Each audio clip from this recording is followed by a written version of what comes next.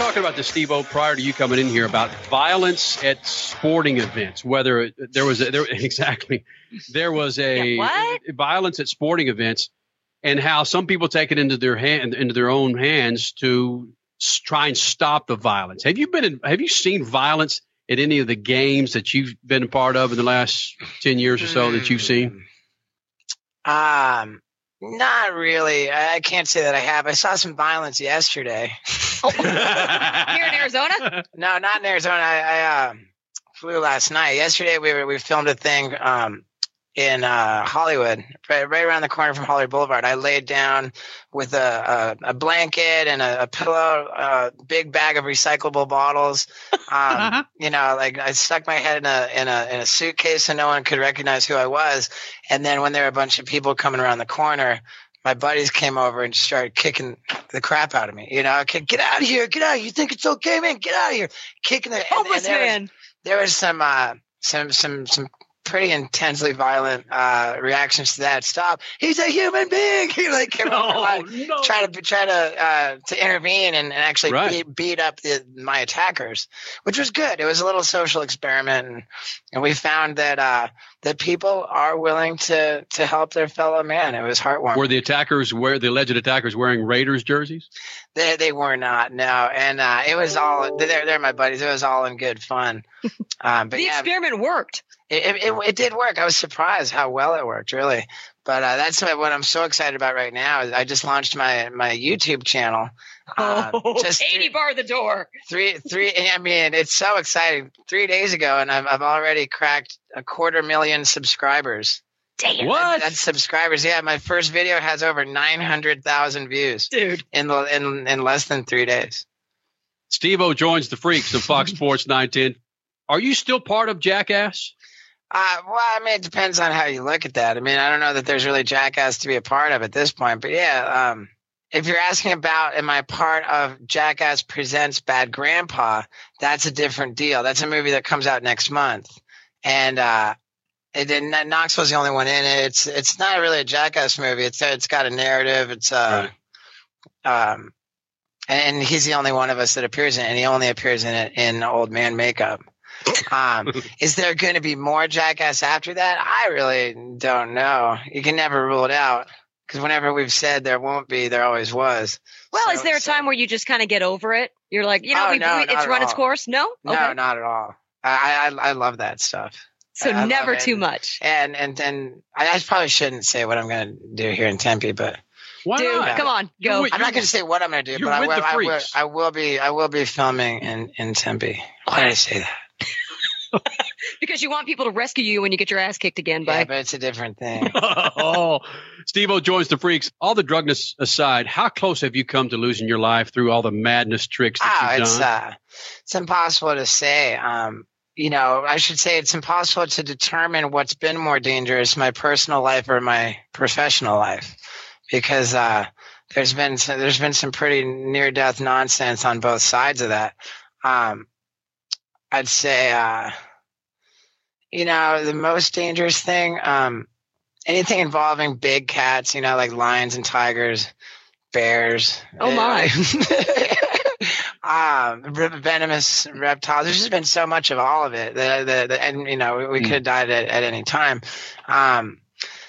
Then after that, I think that the most ill-advised ones that I've done, I had my buddy strangle me unconscious. You can choke someone out and they fall to the ground, unconscious, twitching. Well, we did that 5 times in a row. Whoa! To me, I was strangled unconscious 5 times in a row. And no sex followed it up, because allegedly that is supposed to be very good pre-sex. Oh, is it? Oh, well. Just saying. I guess I really dropped the ball. That would have been another video. But yeah, if you look it up on YouTube, that's an old YouTube video, and I didn't even put it up. But if you search Steve-O chokes on YouTube, you can see me get strangled unconscious 5 times in a row. While you're at it, put youtube.com/Steve-O, right, and subscribe to the new channel and check out my first video, the one I told you that got 900,000 views in less than 3 days, is so much fun. I want to be careful how I say this on the radio. I took a prophylactic, right? I can say that, a condom, and I poured into it some creamy white liquid fabric softener. And I was walking around Hollywood, and when people came up to me and said, "Oh, hey, Steve, let me get a picture," I said, "Oh, yeah, sure. And check this out." Wow. Here, hold this, man. Hold it for the like, it's incredible. You would think that people would want nothing to do with that, but like, a lot of people were like, there were many different reactions, unbelievable. Like you could never ever predict how that would play out, and that's why it's just a total. Hold my condom. Yeah, total viral hit. And then my second video is a little Wild Boys reunion where Chris Pontius breaks a legitimate beer bottle over my head, which, requires some serious tough love. You can't be a nice guy when you're trying to break a beer bottle over someone's head, because if you hold back, that's when you hurt him more. You got to really follow through. And so I asked Pontius if he could do that. You think he could break a beer bottle? He said, "I have a 100% success rate. I'll be happy to do it for you." So that was my second video, that little bar trick I did with the beer bottles, and then I give it to Pontius, and boom. And then my third video I put up is I've been sitting on this footage for a while. I had the 50 Cent. The world's greatest rapper, 50 Cent, shoved me down 2 flights of cement stairs in a bellhop cart three times in a row. And I don't know who's crazier for doing that, 50 Cent or me, because that guy's got a lot of money, Yeah. And he was like the odds of me not getting hurt, I think, were a lot lower than me walking away, But why did it take so long for you to get your own YouTube channel? Because you're right, people have been putting up your stuff forever. Now, finally, you can monetize off of it. I a lot of my stuff is going to be age restricted. The one with 900,000 views is even age restricted, which is funny because What is that? The condom one? Right. I don't know why they'd be. How do you restrict the age on it? Just trying to promote safe sex. Exactly. It's like here's a positive public service announcement to promote safe sex. We can't have kids see that, but teach them how to break beer bottles all over their heads all day long. That's true. Why I love violence versus sex on TV is always so wrong. I know. America has had that backwards for decades. We get nailed for showing an areola, but you can see guys' freaking faces being blown off. Right. It's unbelievable. And what are you going to do? But to answer your question, why did I wait so long to put up a YouTube channel? I don't know. I've been working on different projects. I've been immersed in this stand-up comedy tour. Cool. It's really exciting. I mean, Tempe and Phoenix are pretty close. I've been to Phoenix to stand up live in Phoenix. I've been there twice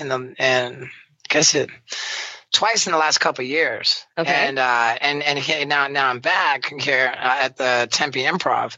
And the good news is that for anybody who came to see me at Stand Up Live when I was here before, I have all kinds of new stuff for you to come check out. The last show, I'm going to say, was great.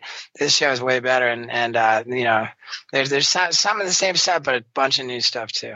That's awesome. How do you go from your drug-filled days to your jackass days to Dancing with the Stars, a stand-up comedian? Right. How the hell does that happen? Let's be careful. The drug-filled days to the jackass days. There's a little overlap there.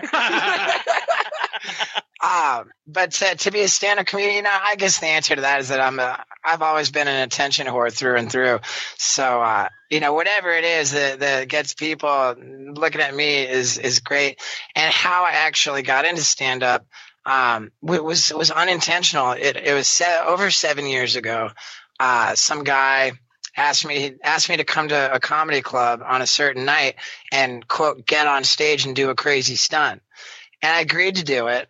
I showed up. I walked in this comedy club and looked around, and I could not think of anything crazier than me trying stand up. So I was just like, and I was terrified. I was like, oh, I'm going to do it. And while I waited for my turn to get on stage, I was just thinking of stuff I could say. And sure enough, I got on stage for just a few minutes and I got some real laughs. And right then I knew, man, this is something I'm going to pursue. And that was over 7 years ago now. Jeez. And I'm a bona fide funny man. What's tougher, having an alligator bite your scrotum or standing up in front of 200 people? Never had an alligator bite my scrotum, but my butt cheeks, yeah. They, we thought they were gonna be calling me old half-ass one. So which is tougher, having an alligator bite your ass or? Well, it depends. I'm really comfortable with the stand-up now, and getting up in front of people has always been kind of a pleasure for me. But initially, when I wasn't, when I was really new to it, and when I just wrote my first set, and I felt like, oh, am I going to remember? What if I forget one line? It's all going to collapse because it's sequential, and just the nervousness of it. Yeah, I mean, it's a different sensation, but I could say that the stand-up initially was way more nerve-wracking than, having a wee man shoot a BB through my nipple.